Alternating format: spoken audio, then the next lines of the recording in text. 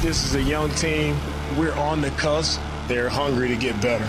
Pierce running right, spin move, barrels his way down to the 41-yard line. What a run by Pierce. These are the type of guys, the type of men that we want in our locker room. It's intercepted. Christian Harris. Game day is every day.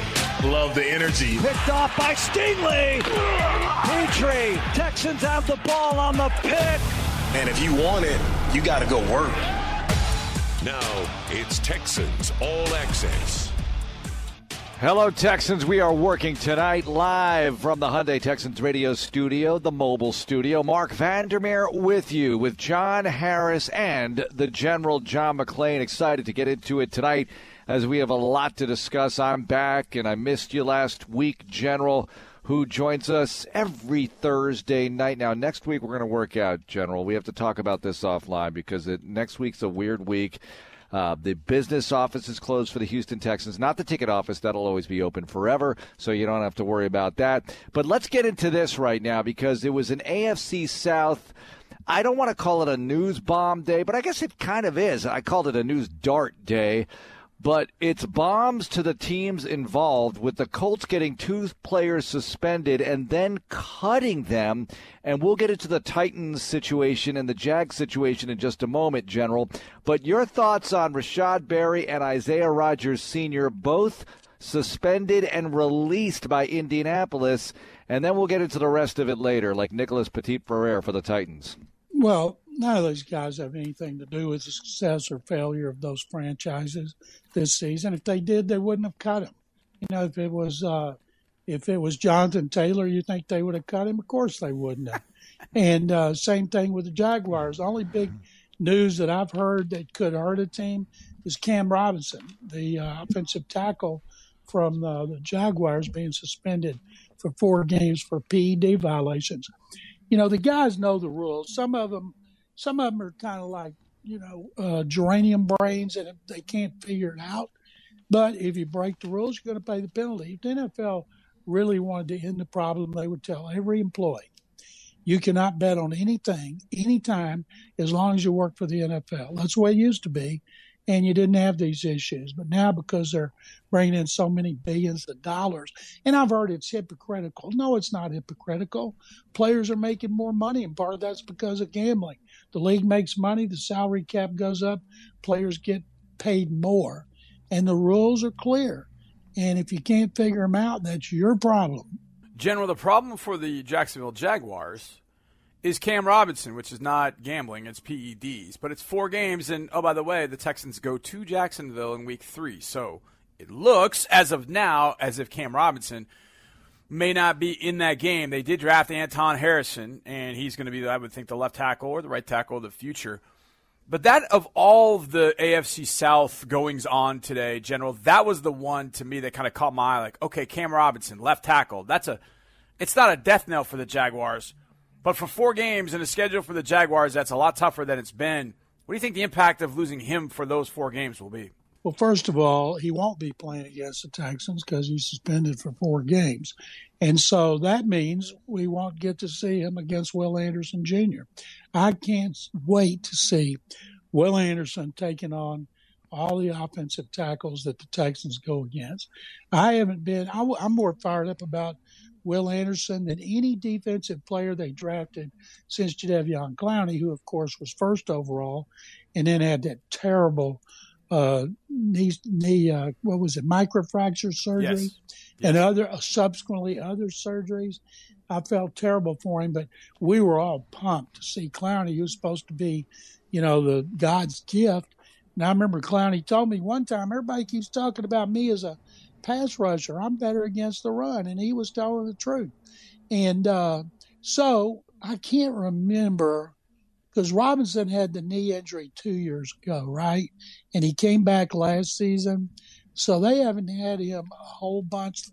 But anytime you're a starting tackle and you're out for whatever reason, it has to have an effect on your team. Maybe Harrison will be able to step up and replace him and do a good job. What about Petit-Frere, though? Right tackle. The Titans need all the help they can get on the O-line. This is 6 games, and he's one of those guys that you're not going to cut. You'll go ahead and suffer through the suspension, especially since it's not indefinite, and take your lumps early.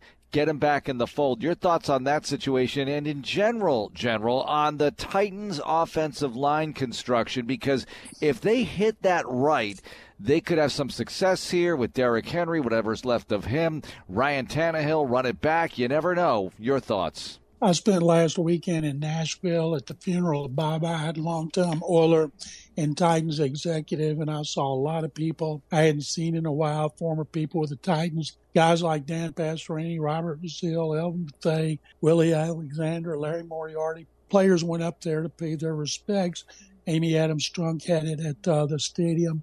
So I got a lot of people, and then I went out with friends Friday and Saturday night who are all big Titans fans and listened to them. And it's funny, everybody's so fired up about the Texans. People up there are very skeptical. They're fired up about their new stadium. They got $1.3 billion in public money, and they showed me where it's going to go in the parking lot. But, they're skeptical about Will Levis. They're skeptical about Ryan Tannehill. Their offensive lines had to have been totally rebuilt.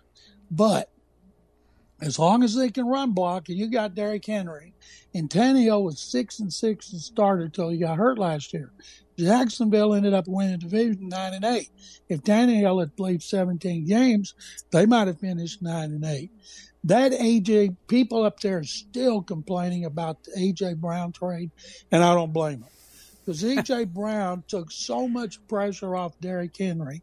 So there's a lot of pressure on the guy they drafted from Arkansas, Treylon Burks, to really emerge in his second season and do a reasonable impersonation of Brown.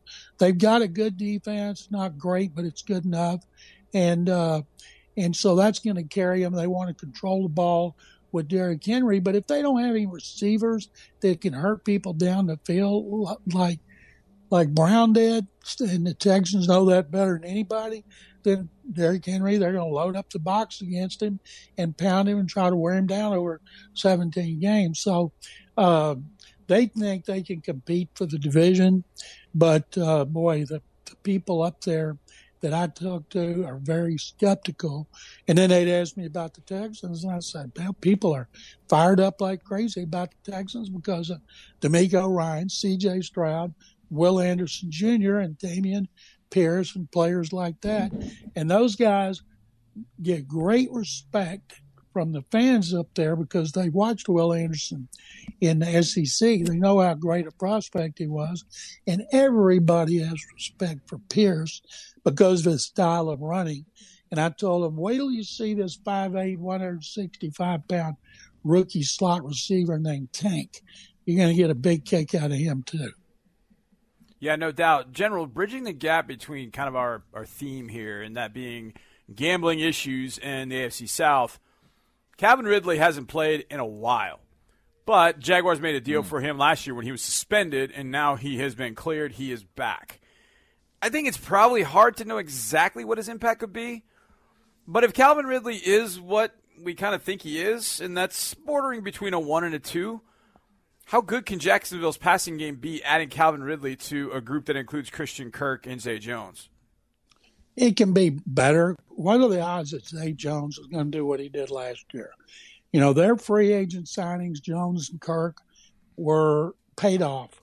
Everybody thought they overpaid. Well, they won the division. They helped Trevor Lawrence.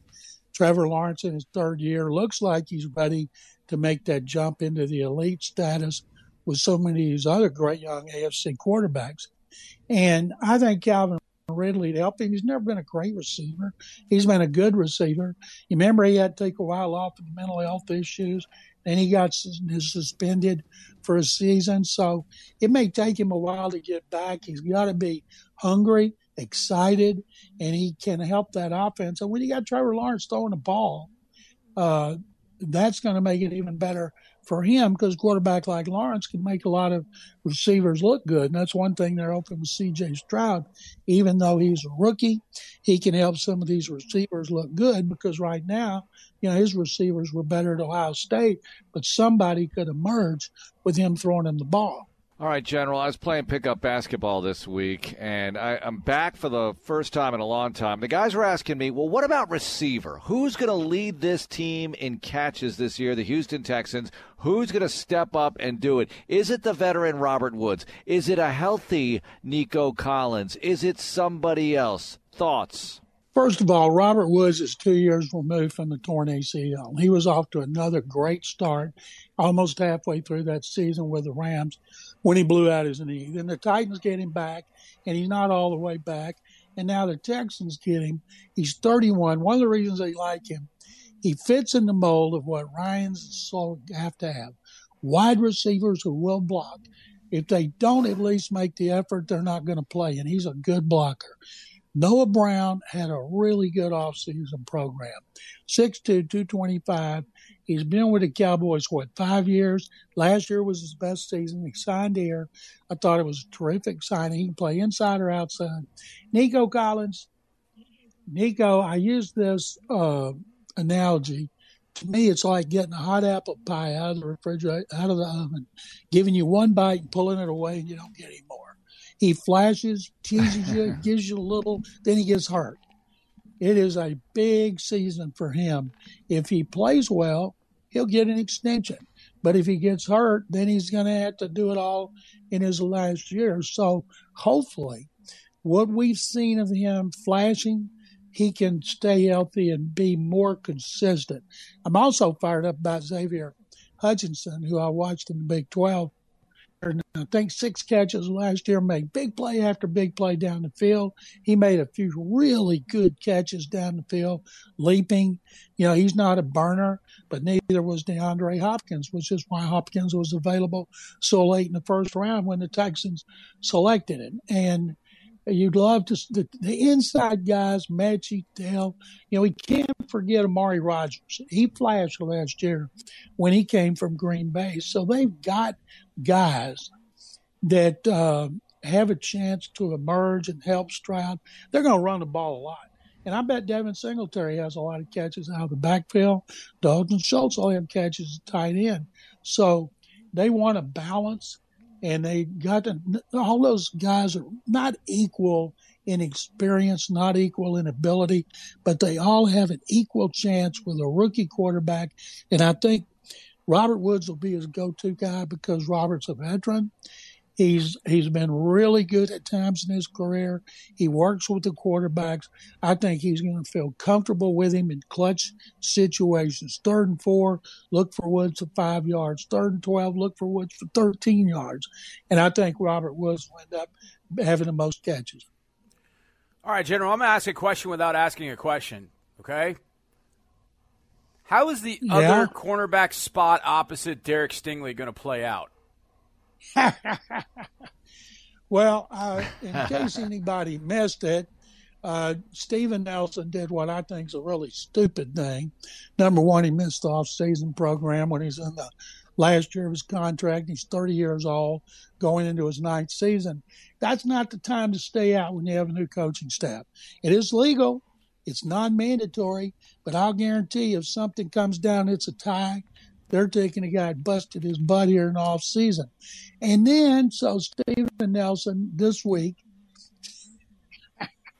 he puts up on his Instagram account a picture of a vest and then uses profanity saying the guy wears these every day. How can you trust him? And, of course, Nick Caserio wears a vest. So we all know it's about Nick. So if he's hoping to get cut, that's not the way to do it because what they would do is make sure he stays there. He played well last year. You guys saw it. But when you're that age, it's bad timing. They bring in Shaquille Griffin because he wasn't there. You know, they want Derek Stingley. Hopefully for him, he'll stay healthy, and they won't have to move Desmond King. And Tavier Thomas played so well inside. He's got to be the slot corner. And then you got Nelson, Desmond King, Shaquille Griffin. They got depth. And if Nelson doesn't do anything else stupid on Instagram, and which pretty brain dead really, and plays the way he played last year, maybe he'll get another 1-year extension. Not going to get 2 or 3 years with big money, but 1 year would be good for a guy his age. But I love watching the competition at that position. And the main thing, more important in that position, can Derek Stingley stay healthy?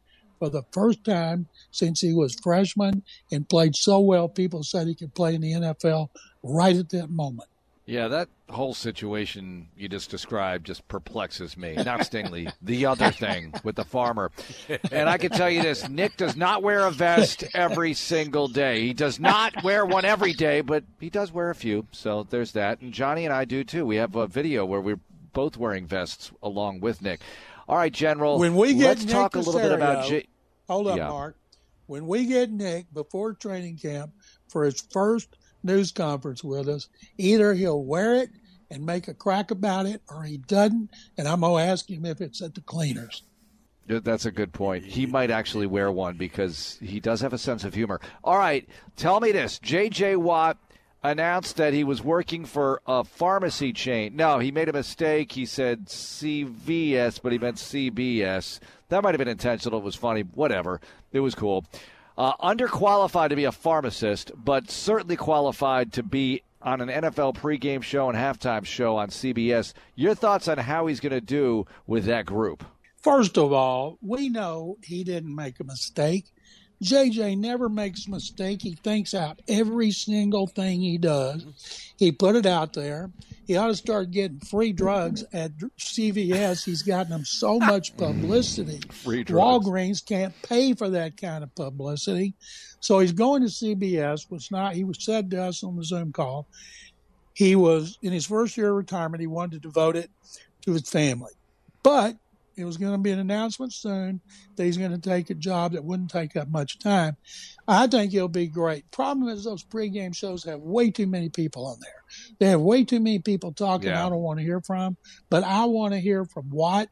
I don't know if they gave him the most money. Don't know what kind of contract as far as years. But if it's a one-year deal and he does well, which we know he will, and then if he's a free agent, everybody's going to want him. JJ is going to be 34 in March. That is young. Those pregame shows need some young people. I'm surprised Amazon didn't get him. And this year, YouTube ought to go for him. But I think in a year from now or whenever he's ready to work full-time as an analyst, they're going to line up to get him. General, you mentioned it. There are a lot of guys that have gotten into the analyst world. Was there a guy that surprised you that you're like, why is that guy going into this? And then at the end, you're like, wait a second, he was pretty good. Was there anybody that sort of surprised you that went into the media business that you thought, well, maybe he didn't talk much or – didn't say much, but all of a sudden he gets in the analyst world and all of a sudden opens up and you see this. Has there anybody that surprised you over the years that became an analyst on TV or on radio? Absolutely. I never thought Joe Montana would be any good, and he wasn't any good. And I never thought Troy Aikman would be good. All the Dallas media said, Troy's not going to be any good. He's never given us an opinion the whole time he's there. And then he's been fantastic. Nobody thought Tony Romo was going to be what he's been. And we all knew Shannon Sharp's going to be outspoken. Tony Gonzalez good. We always knew Michael Strahan was going to be good. I love Tony Dungy, but he doesn't do anything for me when he's doing Sunday nights. Drew Brees, I thought Drew Brees, analytical, informative, humor, great sense of humor. He was terrible, gone after 1 year. So it really... And Dan Marino, he was terrible. They said he left on his own. Sometimes the lesser guys, when Tom Jackson went on ESPN with Chris Berman, they were a great pair. And I'm thinking, how did Tom Jackson get on here? So you guy I think would have been great if he'd wanted to do it. I thought Eric Winston would be great. Eric Winston was good. He was sharp. He was funny. He worked hard. He had a 2-hour show on 60 back then when he was playing, but then he got caught up on the work at the union and everything and moved. But there's some players like when I met Indy Kalu, first I got to know him in 2005 when I started covering the Texans. And I was like, man, you ought to think about radio after your career's over. I said, I'll see if I can help you at 6'10". You're good. I used to tell D'Amico, you ought to be a coach. Never knowing he'd be a head coach, much less head coach here. And so Indy, he came over to 6'10". He worked with us, and then he left. I don't know what happened to him. He disappeared. I've heard he's resurfaced. I'm not exactly sure if it's come out of where he's resurfacing, but anytime Andy Kalu is involved in anything, it's going to be better. He's one of my all-time favorites, just like Eric Winston. Well, I'll say this. He's doing a podcast for us called Texans OGs, and he's going to get a lot of players. He's got one coming out with Big Sarge, who's in the Texans media crew, and he's going to be doing a lot more. I'm just going to put it out there that Andy Kalu is going to be doing a lot more for us, so get ready for that. Well, I didn't know if you wanted that out. Well, I'm just going to say that, and I'll say more later. It's a little tease, folks. Okay, Lloyd Howell, you brought up Eric Winston and the union and everything. The NFLPA has elected Lloyd Howell as their new executive director. What about this? Sort of an upset? What do you think, General? Never heard of him. Don't know, don't care. They got the long agreement. As it gets closer to the labor deal being up, that's when we'll hear the most about him. They sure kept it quiet. The rank and file had no clue. I'm assuming the executive committee knew what they were doing. And I didn't know DeMaurice Smith. I think he did a good job. Gene Upshaw was accused of being too close to Paul Tagliabue, the commissioner. But, the players have made incredible gains for the decades. A lot of people act like poor old players, but they've made a lot of gains financially. And so I think those union heads, it's a thankless job. But I think that DeMaurice Smith should be commended for the job he did. Now, this guy, he's going to have his hands full when it gets close to time for the CBA extension to be up. General, Mark and I were talking about this the other night. Get your opinion on this. We pulled up two. I know power rankings aren't worth the paper they're printed on, but they're kind of fun to talk about. But both of them that we looked at had the Texans at number 31. I'm not saying that you'll know exactly where they should be, or they're 20 or 25 or whatever the case might be, but is there any way they're one of the two worst teams in the league in 2023? Well, I don't know. Last year I thought they'd win 6 games and they won 3. This year I've said they'll win 6, and I really think they could win 7 or 8 because the schedule's different. It all depends on 2 things. Can they stop the run, because they've been pathetic 4 years in a row, and what kind of development will C.J. Stroud make? But remember how long they went. They went 2 drafts without first-round picks, 1 without a second-round pick, and Nick Caserio is finally getting the house in order. But one thing I know, I don't give a rat's you-know-what about anything anybody says about the Texans' rankings, where they rank talent-wise, what they think their record will be. And the worse they're ranked, the better it should be for D'Amico and the coaches to point out what little respect they're getting. Now go out there and earn it. General, help me out with this, and it's a great sports perspective question / thought on the Houston Astros. Here they are. I know it's not a great season for them so far. We're 3 months in, just about. They're 6 games above 500. They had that win last night. Baseball's so day-to-day. There's so many games. Are people overreacting to what is not a great season right now when there's so much time left? And it's very franchise. When I think about 04 and 05 where they came back from huge, horrible situations those years, especially 04 when they needed to, go 36-10 down the stretch to make the playoffs, and they eventually won their first playoff series. Are people overreacting to them? There's plenty of time left. That's my thought. What is your thought on it? One of the things I like about my job as a columnist for Sports Radio 610, I write mostly about the Texans, but I can write about the Astros. And I wrote about them this week because they've been a huge disappointment in June. 2 4-game losing streaks. They started 3-0 and just bottomed out. Last night, their bullpen, which was the best in baseball last year, but has been woefully inconsistent without having the injury issues as the starting staff, or the regular lineup with Alvarez being out and Michael Brantley, but he hadn't played so long, it's almost forgot about him.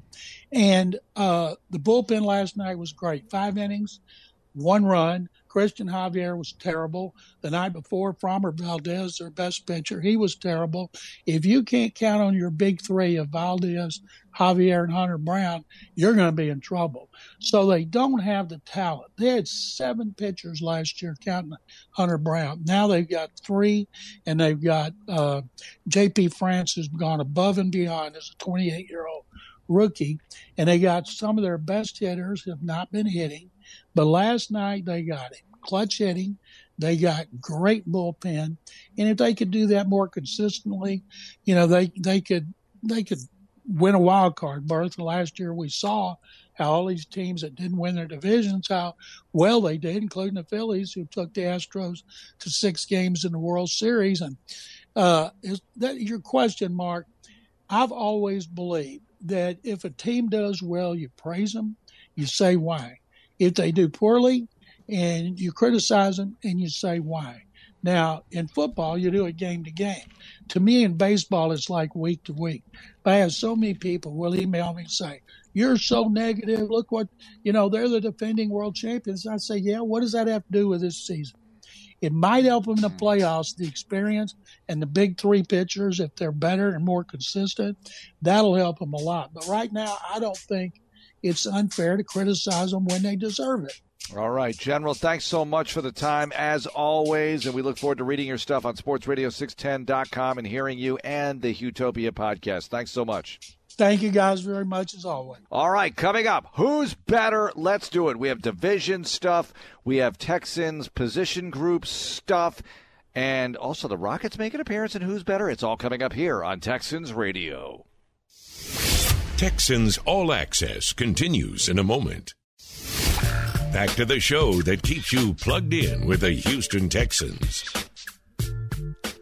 Oh, yeah, we're keeping it going with Who's Better? Mark Vandermeer and John Harris with you live on Texans Radio here. Johnny, who's better? Let's start here. Who's better, Titans D or Jags D? And I'm going to go fully healthy as the caveat there. And last year, yardage-wise, let's get to this here. Last year, and I know things change year to year, blah, blah, blah, we know this. The Colts had the best defense yardage-wise, right? Mm-hmm. I didn't know that right off the top of my head, followed by the Titans, Jaguars, and the Texans.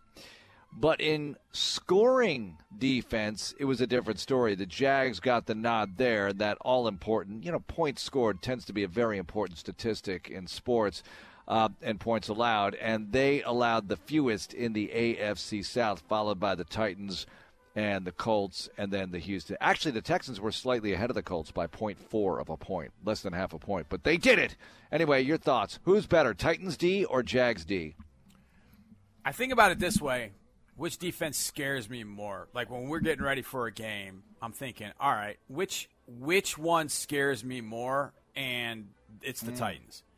The Titans, especially because of up front. I think the Jaguars front 4, I think he's good.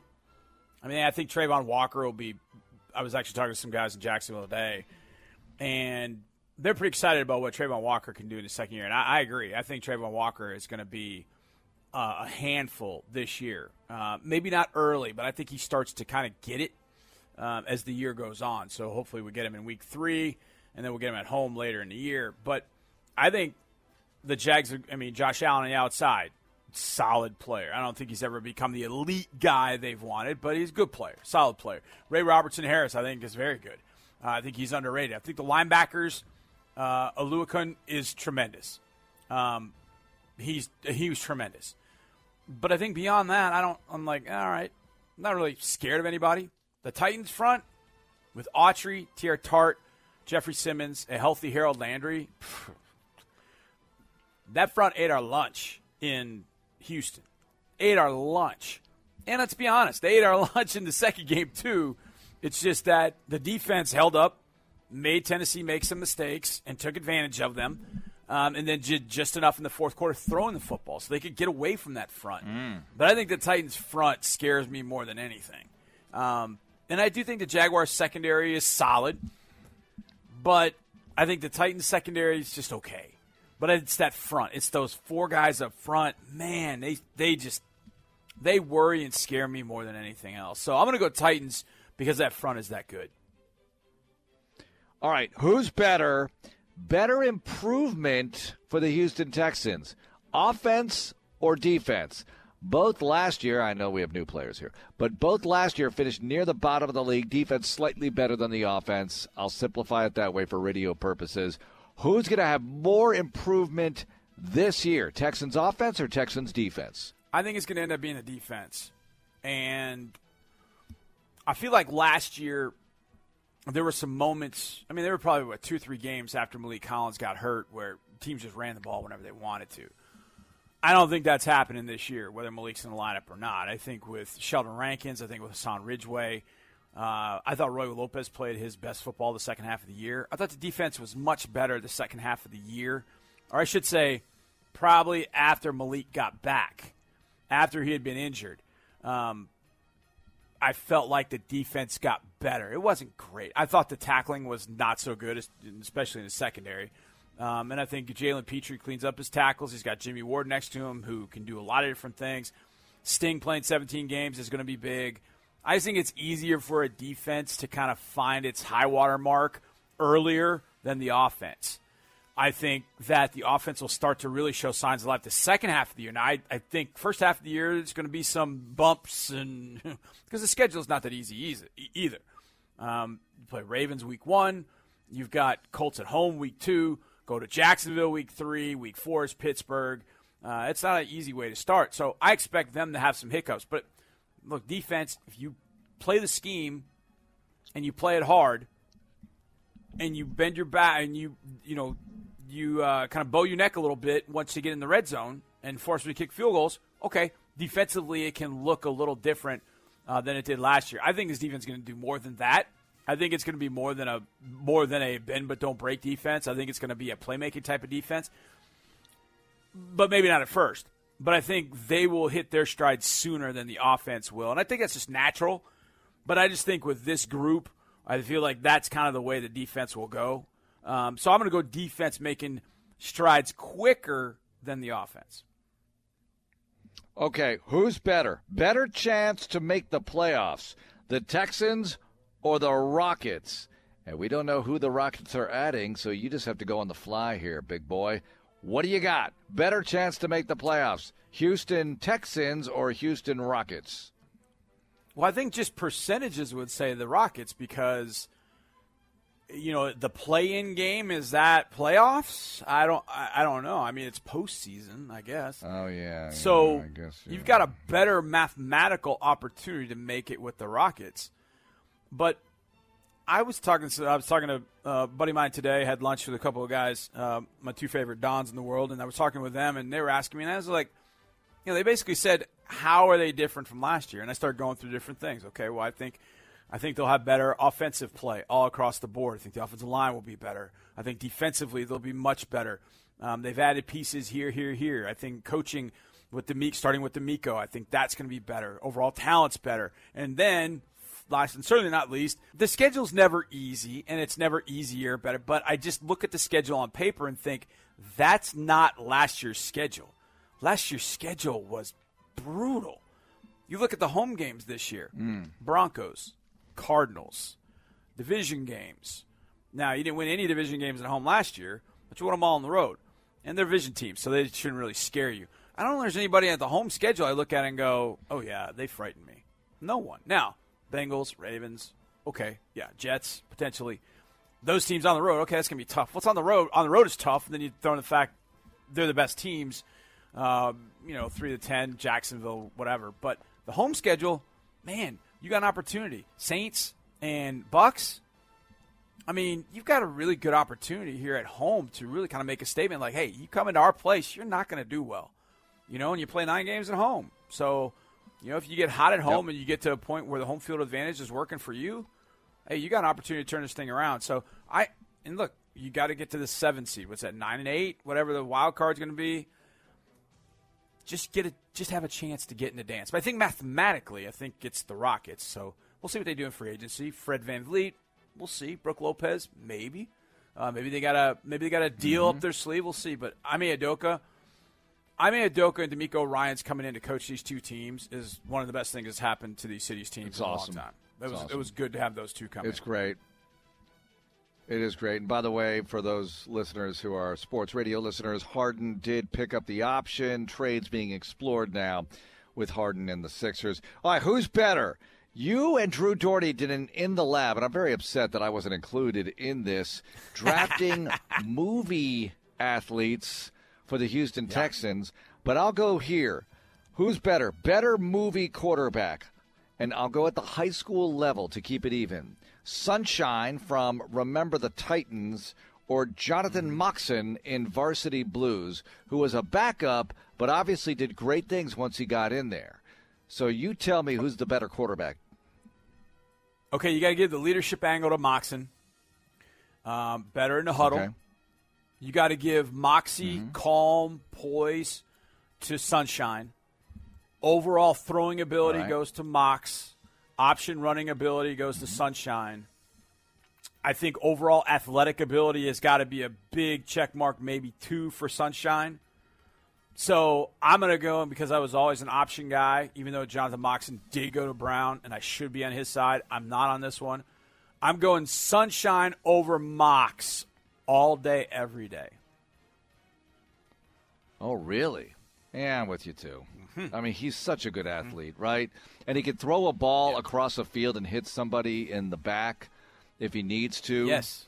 So that's a good skill to have as well. That's a good. All right, so Mac Davis in North Dallas 40 or Willie Beeman. No, I'm not going to go there. Yeah, I mean, did you see? My initial reaction is to go with the gunsling. They're both kind of gunslinger-ish. Mac Davis was good. I'd probably go with Mac Davis on this one. Longer stretch of being successful than Willie Beeman. Willie Beeman just had a run, you know? I mean, how many quarterbacks have we seen in the NFL? They had a run, 6-7 games. Jimmy Garoppolo in 2017 had a 6-game run. Willie Beeman had his run. But long term, that was Mac Davis. I'm going Mac Davis. All right, that's an old movie, North Dallas 40. My gosh, 1979. That is ancient. I mean, all these other sports movies are old enough. The sports movie genre is not the same as it was. It's evolved. It's changed. Everything does. But we love those movies like Remember the Titans, Varsity Blues. The list is endless. All right, let's do this next and talk about the division hits that happened today and who took it the worst, and also how JJ might do with that CBS crew, time permitting. It's Texans Radio. More Texans Radio is on the way. We return to Texans All Access. All right, Mark Vandermeer, John Harris with you. John, are you with me that Petit Ferrer out for 6 weeks for the Titans is kind of a big deal, really, considering their offensive line issues? It's almost as if, look, Cam Robinson is no picnic for the Jags to lose him for 4 games with the PED suspension, but I feel like they might be able to absorb that more than the Titans, who really need to get off to a good start and establish something up front with the O-line. And having no Petit Ferrer there for 6 weeks is a big factor. I agree. I don't think Petit Ferrer was great last year. I've never been a big fan of his. Even when he's coming out of Ohio State, there was a part of me sort of glad he ended up in Tennessee, because I thought in due time the Texans would take advantage of him.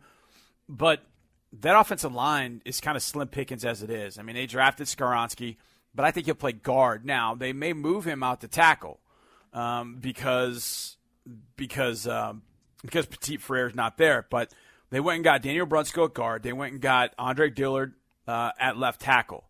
They'll probably go with Brewer at center, and they probably felt good with Skoronski at guard and Petit Ferrer on the outside. They probably felt okay about that. It's not the world's greatest line, but they probably felt okay about that. But it's kind of razor thin. They've got nothing from Dylan Radunz. They drafted Jalen Duncan. So, I don't know. I think Skoronski probably moves out to tackle or stays out at right tackle, and then they wait on Petit Ferrer. And maybe that works out for them, because maybe Skoronski should just stay at tackle. I don't know. But I just feel like, A, they do not have elite talent on an offensive line. B, they don't have much depth at all. So I think it could be tough going, and I'm okay with that. I think that's big. I think Cam Robinson for 4 games is just as big. But they have kind of a safety net. They drafted Anton Harrison to be their starting tackle at some point. They have Walker Little, who was a second-rounder a few years ago, who went to Houston, to Episcopal over in Bel Air. He's, that much more removed from the injuries he's had in his career. And when he's healthy, he can be special. So I think the Jaguars are probably better suited to handle the loss of those tackles than the Titans are. I think the Titans they're going to get him back after 6 games, but man, wow. This is one of those times I wish we could catch the Titans a lot earlier than we were catching them, to be honest. Yeah, of course. It's late in the season, both those matchups with the Tennessee Titans. Texans 5-1 on the road in the division in the last 2 years, in one of those weird stats, despite the fact that they only won 3 games last year, 4 games the year before, and 4 the year before that. Okay, JJ in the CBS studio show. Good place for him. Would you rather see him doing games? I mean, he's going to get to pick what he wants to do, and that's what he picked. What are your thoughts on it? Well, John said it best. He's 34 years old. So he's a lot younger than you and I. So he can try things on for size. He can try the studio show. And if it's like, I think Chris Collinsworth did that, didn't he? Didn't he start in the studio show and then was like, put me on the road, put me in the booth. And he started doing games, and Chris Collinsworth has turned into one of the voices that we hear on a national level each and every Sunday. And he's been very, very good at it. So I think JJ will try things out and how it goes. Does he like being in the studio show? Here's the thing with the studio show. He's not going to get much time. Those shows are, they've cut those shows a little bit, which they needed to. But you've got, JB setting everything up. Then you got, Bill Cowher. Then you've got Phil Simms. You got Nate Burleson. And now you throw JJ in the mix. So how tough is it to be able to say anything? You and I can go for an hour and we get it all out. They're going to be on for an hour, and JJ's going to have like 30 things that he wanted to say. So he might be better suited. They don't want you to hold it too long either. Right.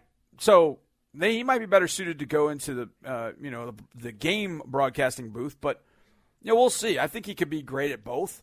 I think his humor could lend towards being really good in the studio show for sure.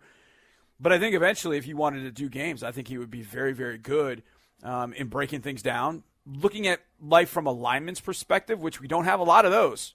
And that's what made John Madden was revered, because he would talk about the linemen. He would talk about the big fat guys and what they were going through, because that's what he was. Maybe JJ can be that kind of guy to say, hey, take a look at the big fat guys a little differently than you're used to. And maybe people will be, endeared to JJ in the same way. But start out the studio show, see how it goes.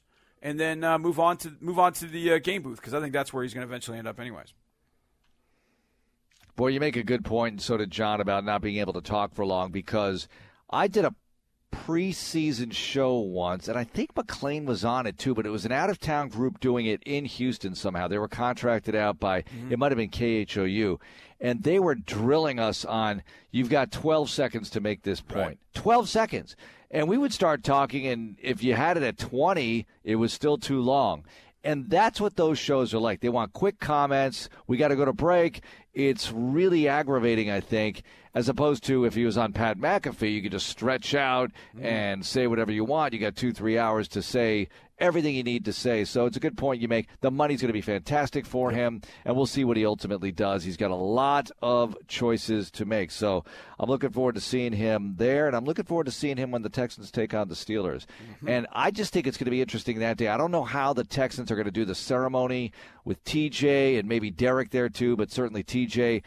At the half, does TJ go in the locker room? I bet he would, so I'm not sure how they're going to handle everything, maybe do something pregame, but I am here for it. All right, we're also here for a show tomorrow, and next week, a lot of fun shows, got a lot of good audio coming up. Among the highlights for next week, Texans Town Hall meeting that took place June 7th. We've got the audio, and you're going to want to hear it, and it's on next week on Texans All Access. I'll set up the day for you. We also have Voices of the AFC South. The other 3 play-by-play announcers and I got together at the Combine, and it's evergreen stuff. It's going to be fun to listen to next week as well. Thank you, Johnny, and thank you, Jace and Chris, for helping us get on the air today. Have a great night, everyone. This show is going to be on podcast soon enough. Go Texans.